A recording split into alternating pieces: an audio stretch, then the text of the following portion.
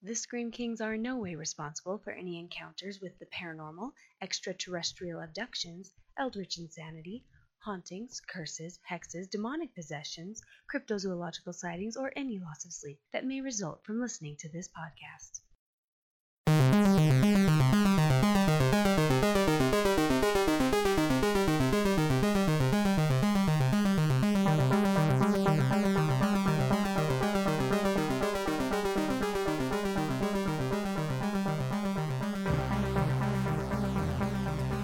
This is the Scream Kings podcast. This is Max George.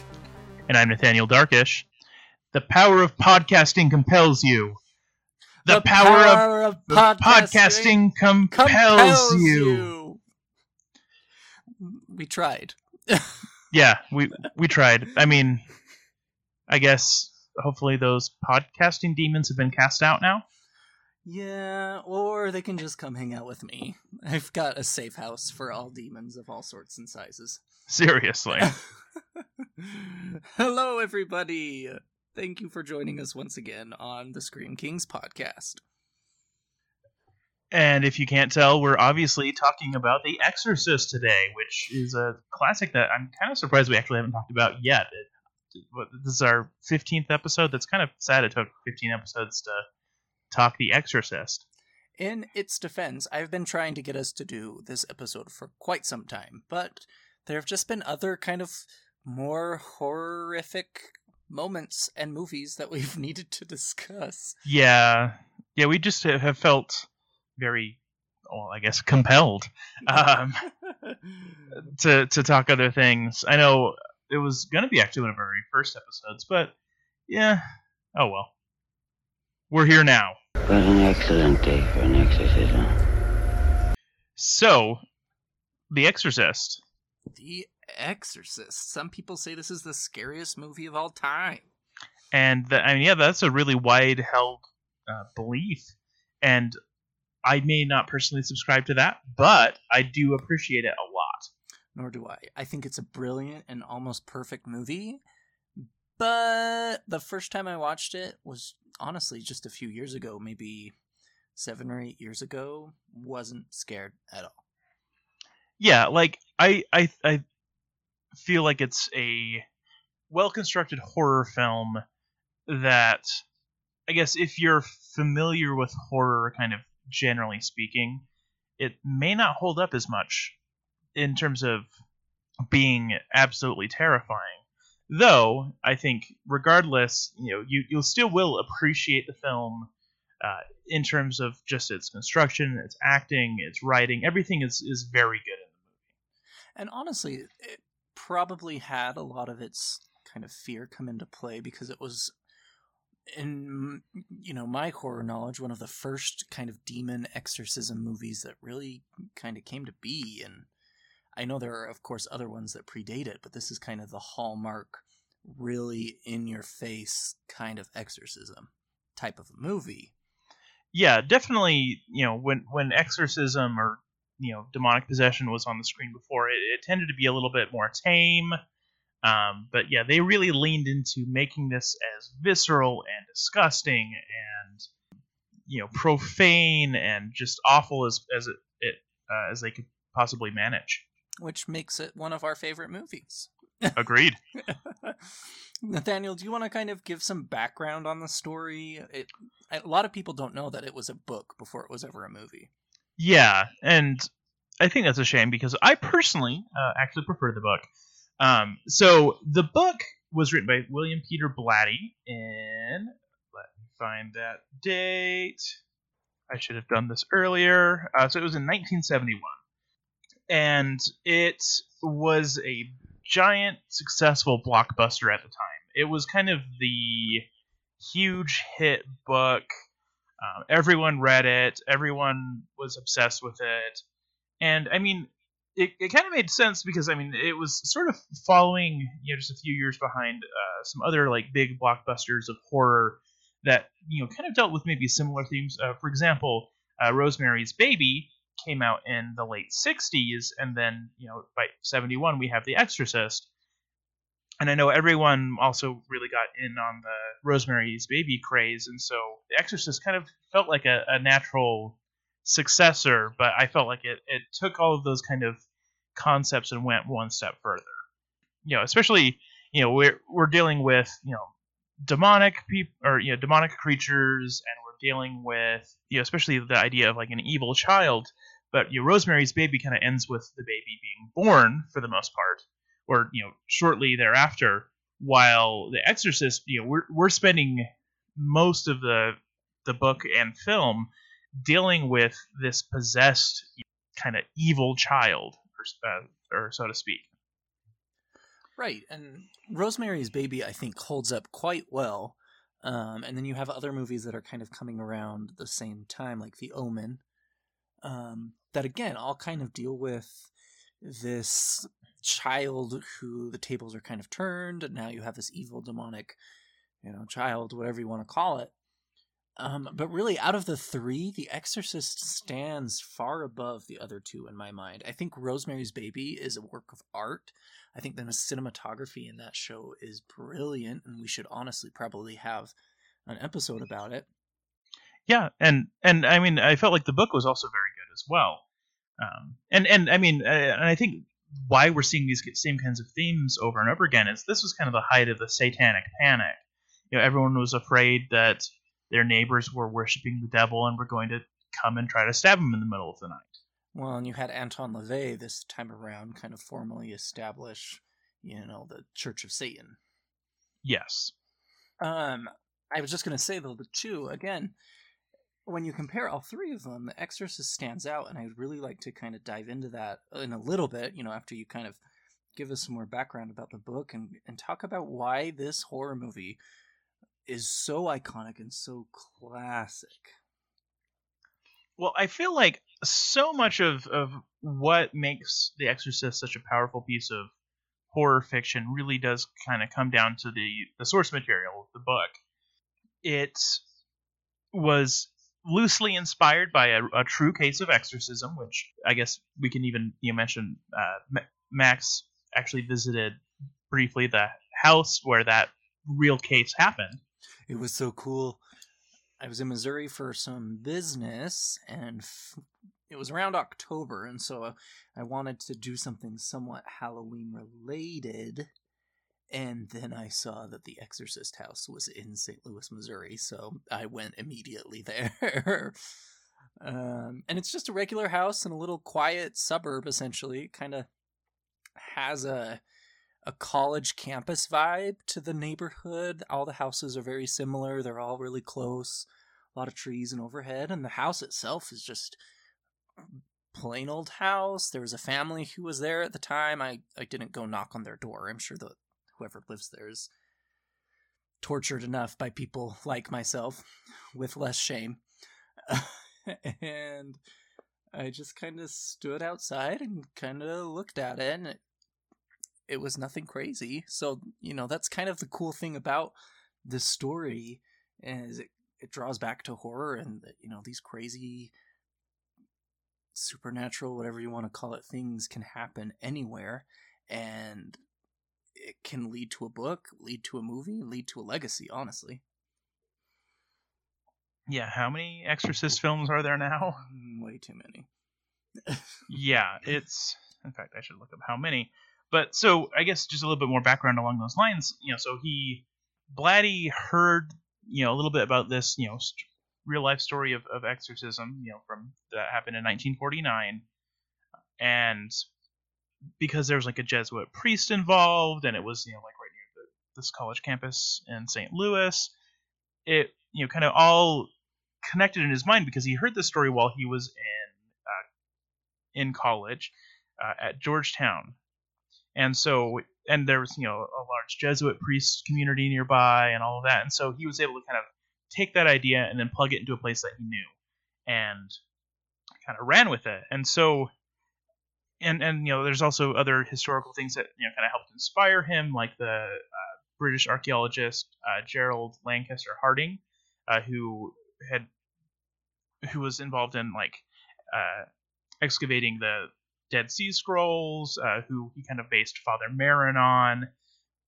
he took a lot of these kind of like real life people, all these real life circumstances, and then kind of connected them all together to form this book.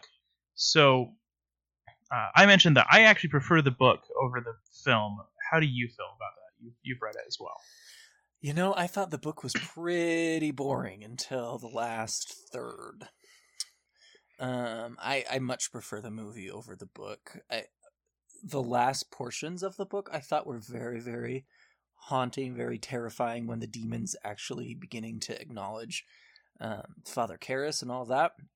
But up to that point, it felt like there were a lot of weird side plots that were going on. The mom and her acting, and the detective, Kinderman, I believe. Yes. It just kind of felt really disjointed with the common theme that there's this exorcist going on, but I don't know. It wasn't my favorite. I thought it was good. And again, the latter part of the book really did kind of spook me a little bit. I had to stop reading it at 2 a.m. in the morning.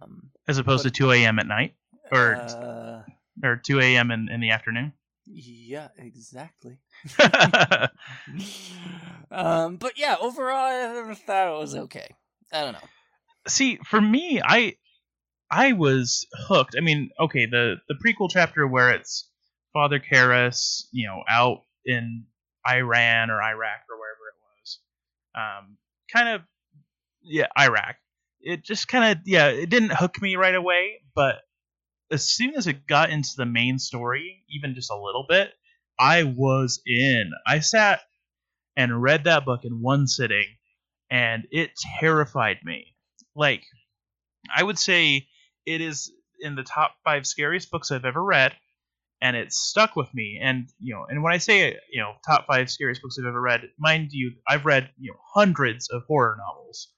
So that's to me, it really haunted me. It kept me up at night in a way that I had never experienced with anything by Stephen King or really almost any other author. And I get that. But again, for me, that really only occurred at the latter portion of the book. A big 2/3 of it that just didn't get to me at all. What did you find about the entire book that made it scary? I felt like it was kind of the slow burn and build up of kind of piecing together what the possession was looking like. Because, you see these characters going through their lives and kind of, doing normal everyday sort of things for them. And admittedly, it's an actress and it's a Jesuit priest who doesn't know if he believes in God anymore.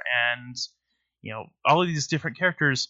But in kind of like peripherally, you keep seeing this little girl who is doing weirder and weirder things. And then you see this, cop who is called to check out this church that's been desecrated in awful, disgusting ways. And it just keeps getting, I don't know, just the little pieces really drew me in and kind of pulled me into that final act. So when you see the exorcism scene in all of its intensity and glory, I really was sold on the idea because I don't know, you just see all the little teeny bits of kind of everyday horror that led up to that. Yeah, I guess for me, all of those things that you just mentioned were a lot more fluid and made a lot more sense to me in the movie. I think we should note that the movie and the book are very, very similar. I mean, to be fair, yeah, William Peter Blatty did adapt the screenplay, so. Exactly. And, yeah, I don't know, when I was reading and the parts I think that really slowed me down and slowed my interest in it was anything with William Kinderman, the lieutenant. And I don't know why, it felt so disjointed when he came into the picture, and I understand his purpose. He was kind of solving this murder that was happening and all of that, but it just, and maybe it's my weird obsession with demons, I just wanted more demon. I wanted more of the background. I wanted more of the story. I wanted to know more behind who this demon was, why was this happening, and I just felt like that wasn't there.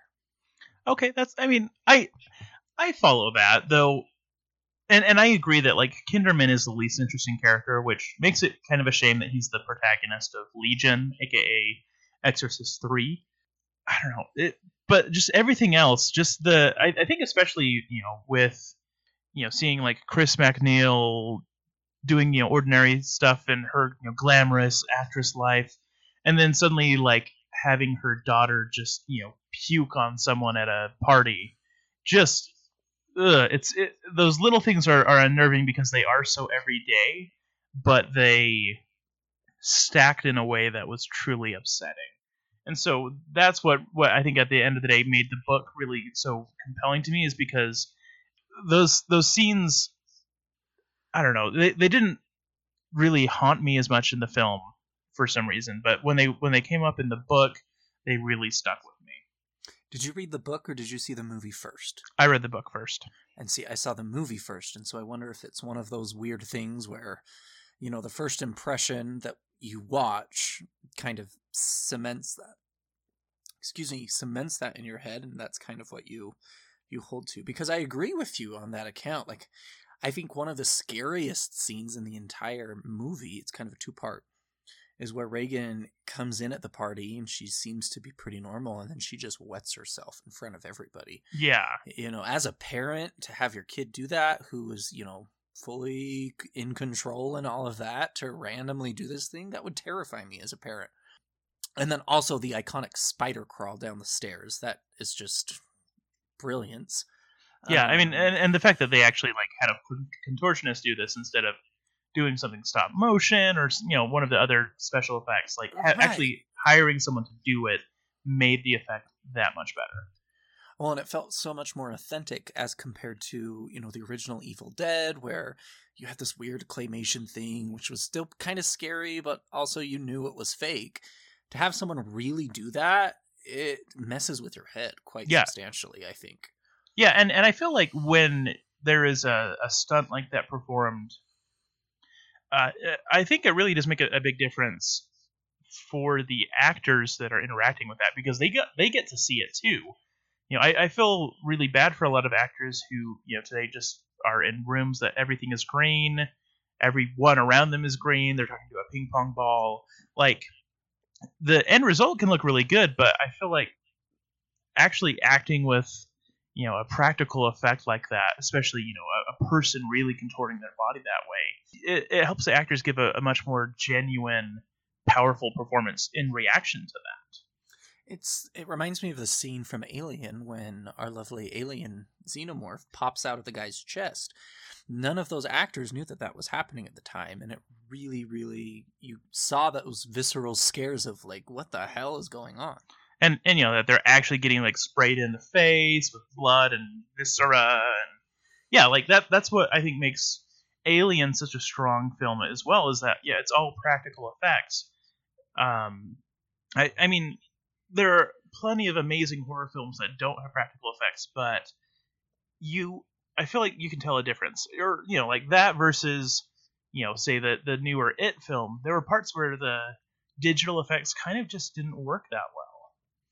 So I guess let's kind of come back to the opening and talk about, are all of these reasons why The Exorcist has been such a iconic horror movie. You go out on the street and you say, what's a classic horror movie? People aren't going to say Hereditary. People aren't going to say Evil Dead. They're going to say The Exorcist. So what is that it factor that it has? It meaning The Exorcist, not the movie It. Let's see what I did there. What special thing does The Exorcist have that makes it so set apart from other horrors?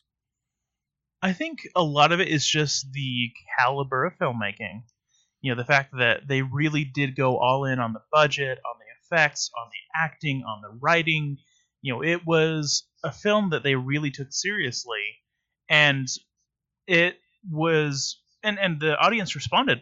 I mean, it won 2 Oscars, which at the time was unheard of with horror movies, and it's still unheard of with horror movies for the most part, unfortunately. But it's it's just such a well-constructed film that I feel like the first round of people who love to go see horror movies in the theaters probably went and saw it, and then they came back. And then they came back again with their friends and made everyone go see it. And then it blew everyone away because it wasn't just some junky slasher movie, 70s teenagers running around in panties in the woods. It was raw, and it was, it took all of these things that we care about as members of families and members of society, and it just took all of those things and made those things scary. And it did it with, such respect for the material, that they actually went all in on it. And so I feel like the quality of the film is why it has stuck around. And also I feel like it just was such a big social phenomenon that it has had such lasting power because, a lot of people who were small children at the time, would sneak downstairs while their parents were watching Exorcist and watch it. And it would scar them for life. And you hear people tell that kind of story all the time with The Exorcist, more so than almost any other horror movie. All right, and I would have to agree with you, too, that I think a big highlight of why this movie is so iconic is because it is so true to the source material. The book, for as many issues as I think it has, the plot of the movie is almost identical, and it's very simplistic in its approach to demon possession. There's no cloven hooves, there's no gates to hell, there's no fire and brimstone, no weird demonic languages, so and whatnot. And I think it really set the bar for all the future exorcism movies that were going to come from this. And they all don't do a very good job at replicating how simplistically perfect The Exorcist is. Was there anything else about it that you feel makes it so iconic, though? Like that gives it this level of lasting power over everything else like it? I think you had a good point when you were talking about, there are certain horror movies that I think come out while we're children that really stick with us, and where this was such a well put together film, and a lot of the people in our life saw it when they were kids and now are kind of either our age or older, it really stuck with them. And it's just almost one of those nostalgic things that when people think of horror in their childhood, they think of this movie. And I think it's left a wonderful, wonderful legacy because of that. Or I guess, are there any things about the film itself that really stood out to you? I mean, you mentioned two scenes in particular, but like, are there other aspects of the film that really stuck with you? And also, are there things that you don't like about it as much? I feel like I've kind of already touched on the things I don't like. I really don't feel the Lieutenant Kinder, I can't keep his name straight tonight. Kinderman. I think his plot feels somewhat contrived. I almost would have preferred the book and the movie to just center around Father Karras, Regan, and the mom. Obviously with the supporting characters involved as well. But yeah, Kinderman, I just kind of felt was like I don't know if Laddie was maybe afraid that the book/movie was going to be too dark and scary, so we had to add some sort of mystery Scooby-Doo element to it. Scooby-Doo, that feels like a pretty mean critique, but yeah, I don't love that part. As far as I go, though, as parts that I just love, there's of course the classic vomit scene where Regan spews the pea soup all over the priests. I think that's brilliant. I love how at the very end of the movie, when Karras and Merrin are coming into the room, you can see their breath, and it's this visual kind of, the room is ice cold. I think that was a subtle scare, but really was done well with this movie. And you don't really see that in a lot of other demon movies, this ice cold feeling. It's not very common from what I've seen anyway. Yeah, and I actually want to talk about both of those things as well. Mostly just because I have fun little facts about kind of how they achieve those effects and all of that, because I've done way too much horror trivia research for my daily horror fact every October. Before you get there, I do want to do a special shout out. I know you weren't super in love with the beginning, but the movie where they show the image of the demon that possesses Reagan, and I'll talk about the demon here shortly. I loved that. It just spoke to me on a spiritual level. I get why it's present. It just, I don't know. To me, this little, adventure in Iraq and just, going and doing, I don't know. To me, it almost felt like what it was insinuating was that Father Karras, by doing archaeology, somehow set it out into the world. And that seems kind of silly to me. Yeah, I can get that. I guess I'm more just saying that the image that they used of the demon is an authentic image. It wasn't something they made up or created, and I don't know. I just am kind of a glutton for the occultism and everything. There are things about it I liked, but as a whole, it just kind of felt like it was like a weird explanation for something that didn't need to be explained to me. Yeah, I can agree with that.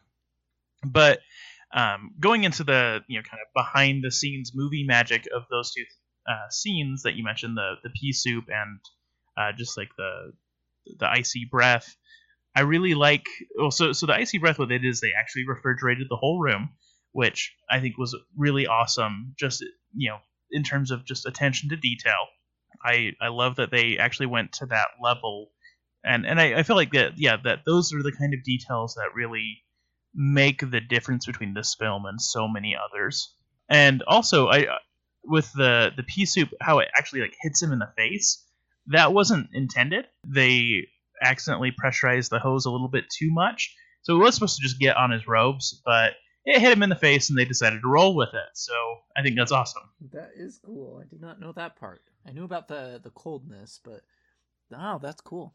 And I love too all of the kind of weird urban legends surrounding the production of the movie. There's all these stories that you hear when you are looking for fun facts about how everyone thought the set was haunted and people died, apparently. And whether that's true or not, I think it speaks in volumes to the caliber of a horror movie to induce those kind of creepy stories for something that everyone on the scene knows is fake, but you're all collectively participating in this dark material that I don't know, I think your brain starts making stuff up. I just think it's great. And yeah, this film, probably more than almost any other, has so much of the set was really haunted kind of thing around it, which is just a lot of fun at the end of the day in terms of just trivia. I'm sure it might not have been fun dealing with weird crap while making a movie, but whatever. Right. That's the risk you take when you adapt The Exorcist. Okay, so I guess before we launch into a little bit of the sequel book, Legion / the sequel movie, Exorcist 3, how about we launch into your occult corner and hear a little bit more about this Pazuzu guy? Yeah. So again, all demon movies are my favorite. And particularly this one because they treat the demon very subtly. They drop a name here or there, but they don't go into this huge long backstory, which I wanted, but at the same time, I think the subtlety behind it was very smart because it made you research, made you do kind of your legwork. So in this movie, the demon that is mentioned to kind of be the cause of all of this is Pazuzu, Pazuzu. And it's a common misconception that there is another demon by the name of Zozo or Zuzu, which is typically summoned through use of the Ouija board, and they're actually separate entities. Good old Zozo. Good old Zozo. Don't get me started on Zozo. If anyone wants a delightful thing that they should look up relative to Zozo, just type in the words Scatman Zozo into YouTube. You'll find a thing from one of my very favorite podcasts, My Brother and Me, and it's hilarious. So that's just a fun little aside. Anyway, proceed. So Pazuzu is actually a Mesopotamian demon. He is actually a demon, which is nice. He controls the southwest wind, and he's also known for bringing famine during the dry seasons and locusts during the rainy seasons. A lot of people were able to invoke him through the use of amulets, not Ouija boards. Ouija boards is a whole nother topic that we need to do on one of our episodes, because I got a lot of things to say about Ouija boards. Yes, that'll be a very soon episode. And although Pazuzu is considered to be an evil spirit, he can also drive and frighten away other more evil spirits.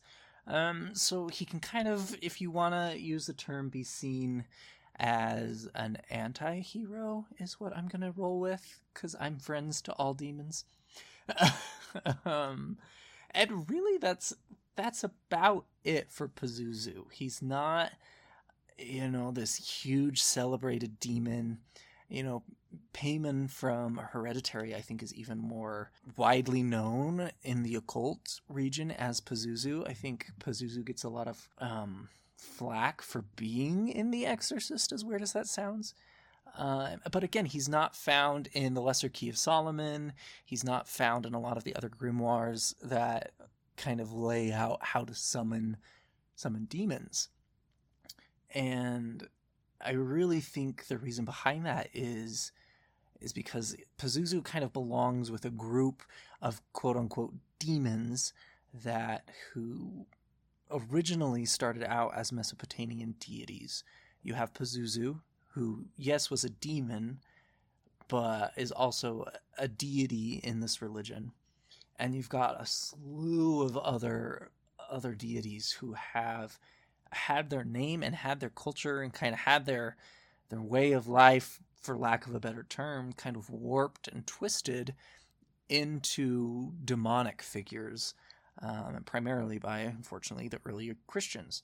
But it's ironic, too, because even though they were warped and kind of changed, those changes remained stable, and you find those in big demonic grimoires like the Lesser Key of Solomon. So it's kind of this weird paradox of they didn't start out as demons, then they turned into demons, and now everyone just agrees that they are official demons and you can summon them. It doesn't make sense in my mind, and it kind of, for me, shows that a lot of this is man-made in some aspects, and which is why I don't really fully endorse or believe in a lot of this stuff.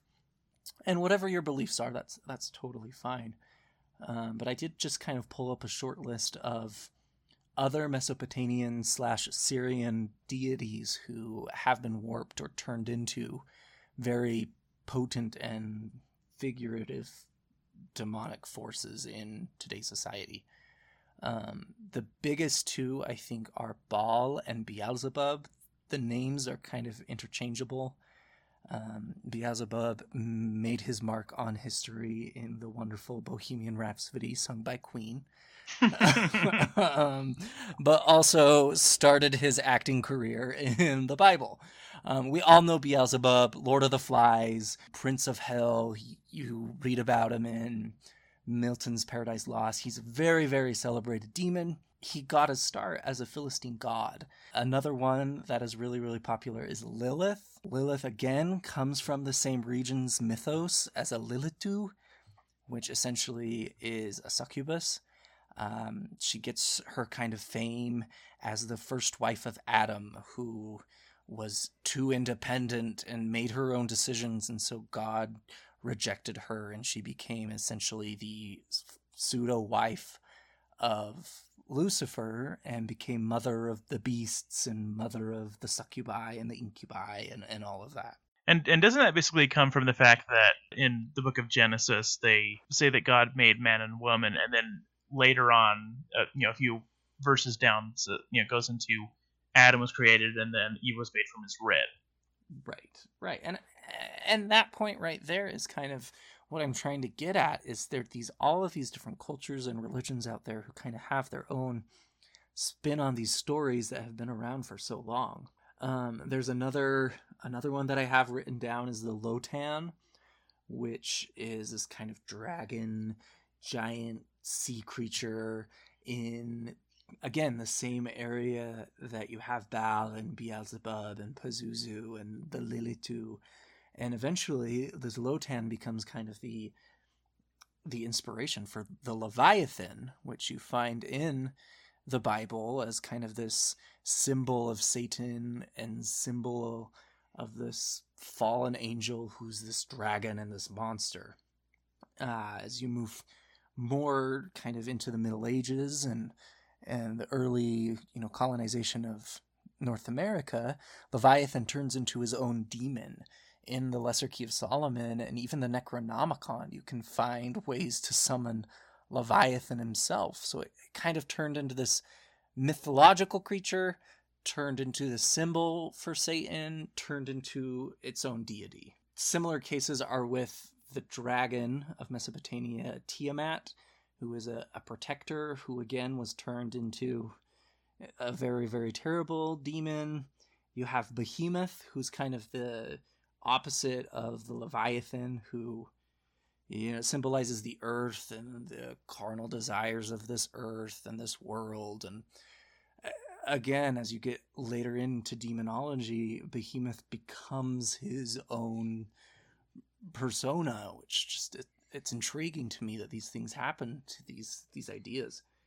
Mm-hmm. And finally, a common one again, which comes from the Bible, is Moloch, which is this supposed demon that demanded children's sacrifices. But again, it's a Canaanite god who, was associated with child sacrifice. That's not great. But again... We do not endorse child sacrifice. We do not endorse child sacrifice in any of its forms. But Moloch was very synonymous with the Phoenician god Kronos, who ate his kids. There's all of these similar patterns and similar beliefs that kind of intermingle, and as humanity evolves, we just give them new names, which is just fascinating to me. So, moral of the story is, Pazuzu, you're welcome in my house as long as you don't make me throw up pea soup every night. Yeah, no one wants to puke at all, especially pea soup. I do sleep warm, though, so if you'd like to drop the temperature of my bedroom, please do. Well, the only problem with that is that you might start levitating above the bed, and then then you might be a little bit too cold because the sheets will fall off. Problems. I'll just adjust my sleep number mattress. I'll be fine. Or maybe you could just adjust your thermostat. There you go. The more you know. I know. Now I've invited Pazuzu into my house. I feel like I need to burn white sage and sprinkle some holy water. Yeah, I don't know if that'll work because you basically said that he's welcome anytime, so that would include post white sage burning. I'll just do some follow-up legwork in my house. It's fine. I'm just saying you stepped in it there. There you go.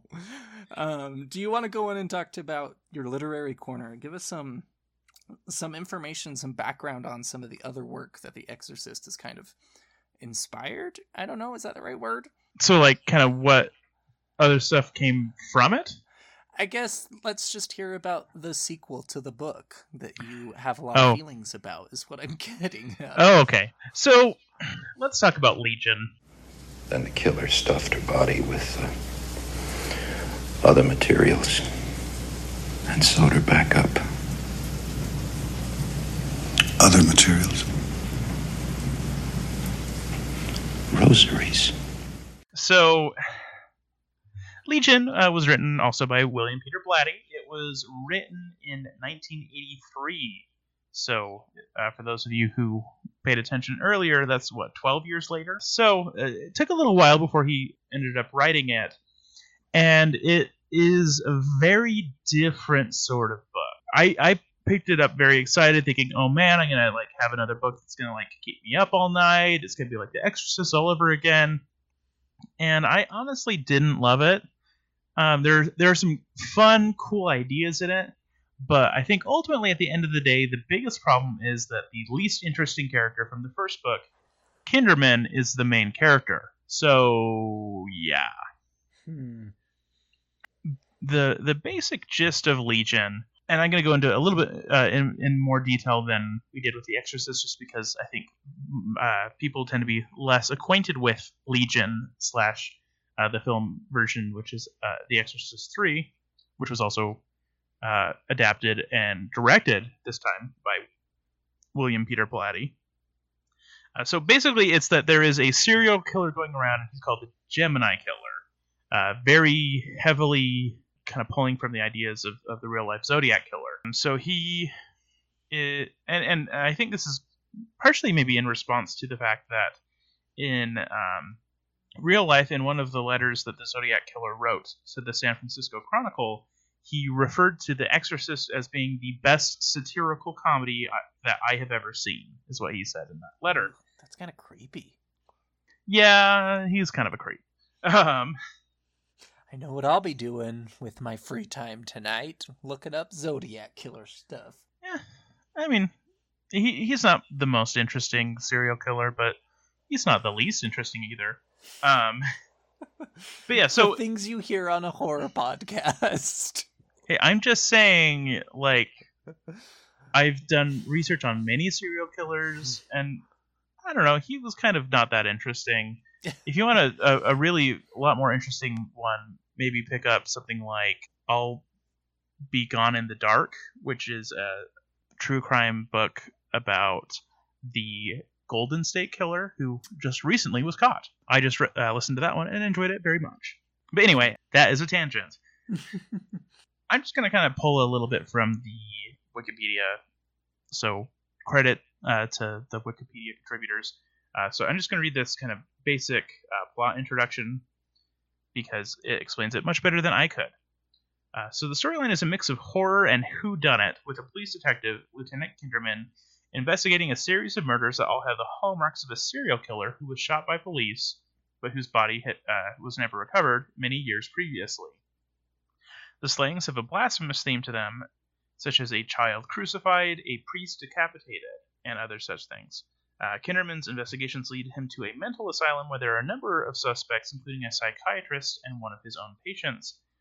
There, Kinderman begins to find links between the victims and events in the previous novel, The Exorcism of the 12-year-old girl Reagan.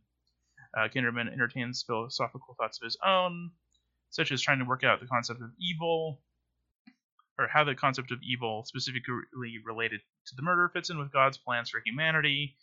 Kinderman frequently alludes to his favorite novel, blah, blah, blah. I don't know. So, and he regularly goes off on philosophical tangents. So, everything that you probably found annoying about Kinderman is just put in a microscope in this one.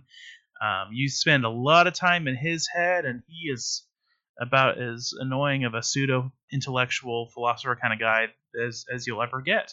Admittedly, it's actually kind of light on demonic possession. So it's, there's this serial killer, and everything that they're doing is blasphemous. There's crucifixions and a decapitated priest and all sorts of stuff like that. The demonic possession stuff kind of is only semi-present in the book. They bring it forward a lot more in the movie. Because I think the studios were basically like, hey, if we're going to call this movie a sequel to The Exorcist, we need to actually make it be at least a little bit a sequel to The Exorcist. So they added in an exorcism scene that wasn't there previously. But yeah, so it's a lot less of the demonic possession and a lot more of kind of a murder mystery. And admittedly, so there are parts of both the book and the film that are scary. For example, there's a really iconic part of the film where the killer is kind of has sheets draped over them, kind of like a classic, ghost, and they have this just giant pair of, I think it's scissors, and they just you see this nurse walk into this room, and then a few seconds later, it's this empty hallway, and you see this, killer walk in after her, just holding this giant knife in front of him, and it's a really chilling scene. But yeah, there's a lot of kind of weird stuff in the movie too. There's a whole section that's basically in this heaven dream world thing. There's angels with wings and all sorts of weird stuff. It's different, that's for sure. I would say probably of all of the Exorcist sequels and prequels and all that stuff that have come out, it's probably the best out of that. But it really doesn't hold a candle to the original film or book. I'd say if you're a hardcore Exorcist fan, maybe pick up the book or watch The Exorcist 3. It's going to be more worth your time than any of the other stuff that's in the franchise, probably. But know that it's not going to be the same caliber of experience.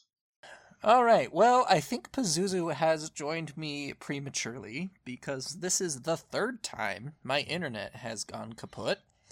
So I'm pretty sure he's now taken residence in my laptop. Or at least your router. Something's gonna be burning here shortly. So before I disconnect from the podcast again, I did want to just kind of go over our screams and our crowns for this movie. Yes. So I guess I'll give Screams and Crowns for Exorcist 3 as well, but let's do The Exorcist first. Before I get disconnected, though, I did want to just say my piece, and then I will let you, Nathaniel, take it from here if that works. Sounds good to me. All right, so for The Exorcist, for crowns, I would have to give it like a 9.5. And not because it's the most perfect movie out there, but because of the legacy that it's left. It's a brilliant movie. The acting is incredible. There are some plot aspects that I don't agree with, but overall, it's a pretty damn perfect movie. Yeah, and again, I think the testament against it is the legacy that it's given, and you think of a horror movie, and you usually will think of The Exorcist, or at least it will come to mind. As far as screams go, I want to say a 7, maybe. Just because when I saw it originally, I guess I may have already been desensitized enough. It didn't really scare me like other movies have. The practical effects were incredible. Everything that was put into the movie as far as elements to scare you was done well. But again, it just didn't terrify me like The Evil Dead did, or even Hereditary. Those movies I thought had a lot more fear associated with them. And I mean, I guess I would probably have to give it a 7 as well. It was that I sat back and I said, intellectually this is scary, but I wasn't necessarily like shaking in my boots. But that's probably because of, my horribly twisted brain and not because the movie failed to actually be scary. And then as far as crowns go, I'm going to give it an 8. I really, really like the film, but at the end of the day, it's just not one that I'm going to watch over and over and over and over again. I really like it. I do watch it fairly regularly, but if I want to just like sit down and like watch a really good horror movie, it's not my go-to. That's fair. I would agree with that. It's not something I would watch routinely. But that said, I mean, I definitely feel like it deserves the Oscars it won. So it won Best Adapted Screenplay, which, yeah. And it also won Best Sound, which, yeah, I guess. And with that, before Pazuzu takes me over once more, I am going to sign off and start reading my demonology books so I know how to defend myself against him. Okay, so I guess farewell, Max. I will wrap things up and also give my thoughts on my final rankings of Legion. So, adios, friends. Stay spooky. Adios. Okay, so for Legion, I'm going to have to do probably, in terms of crowns, I would say, let's say a 4. It's an okay movie. It's nothing special, but it's, it's watchable. There's enjoyable moments. And as far as screams go, I gotta give it another 4. There are moments. Now, if I were dealing with, I'm just gonna note, as I referenced earlier, that the book, The Exorcist, is something that I find absolutely terrifying. So if I could give that one Screams and Crowns, I would give those both 10s, but we don't really do that with the book for some reason. So just take that with for what it's worth. So I guess finally, just going to wrap up with kind of the usual information of where you can continue to find us online. But before that, I also just want to note that I'm very deeply upset that Toni Collette got snubbed at the Golden Globes for Hereditary. That's stupid and horrible, and she should win all of the awards. Hopefully this doesn't happen again with the Oscars. If so, well, then all of the good that the Oscars... all the good progress the Oscars made last year, and if you want more on that, listen to our episode called Horror and the Oscars, all of that will have been undone, because her performance is one of the best performances I've ever seen in any movie ever, regardless of genre. So, yeah, the Golden Globes, you can suck it. Finally, you can find us online. So I am NJ Darkish on Twitter, and Max is Crowley Fiend. So CrowleyPhOen. We are also accessible via @ScreamKingsPod. You can also find us on Facebook. Just type in Scream Kings Podcast. We have an Instagram that Max occasionally updates @ScreamKingsPod. We have a Patreon, which is ScreamKingsPod or patreon.com/ScreamKingsPodcast. So if you like the show and want to hear more and maybe hear more with a little bit better sound quality or things like that, anything that you donate would be put immediately back into the show to help pay for hosting fees, to help us get better equipment. So definitely consider that, especially this wonderful, generous time of the year. That is really it for me. Thank you for listening, and stay spooky, and don't be like Max, and don't invite demons to come and possess your electronic equipment.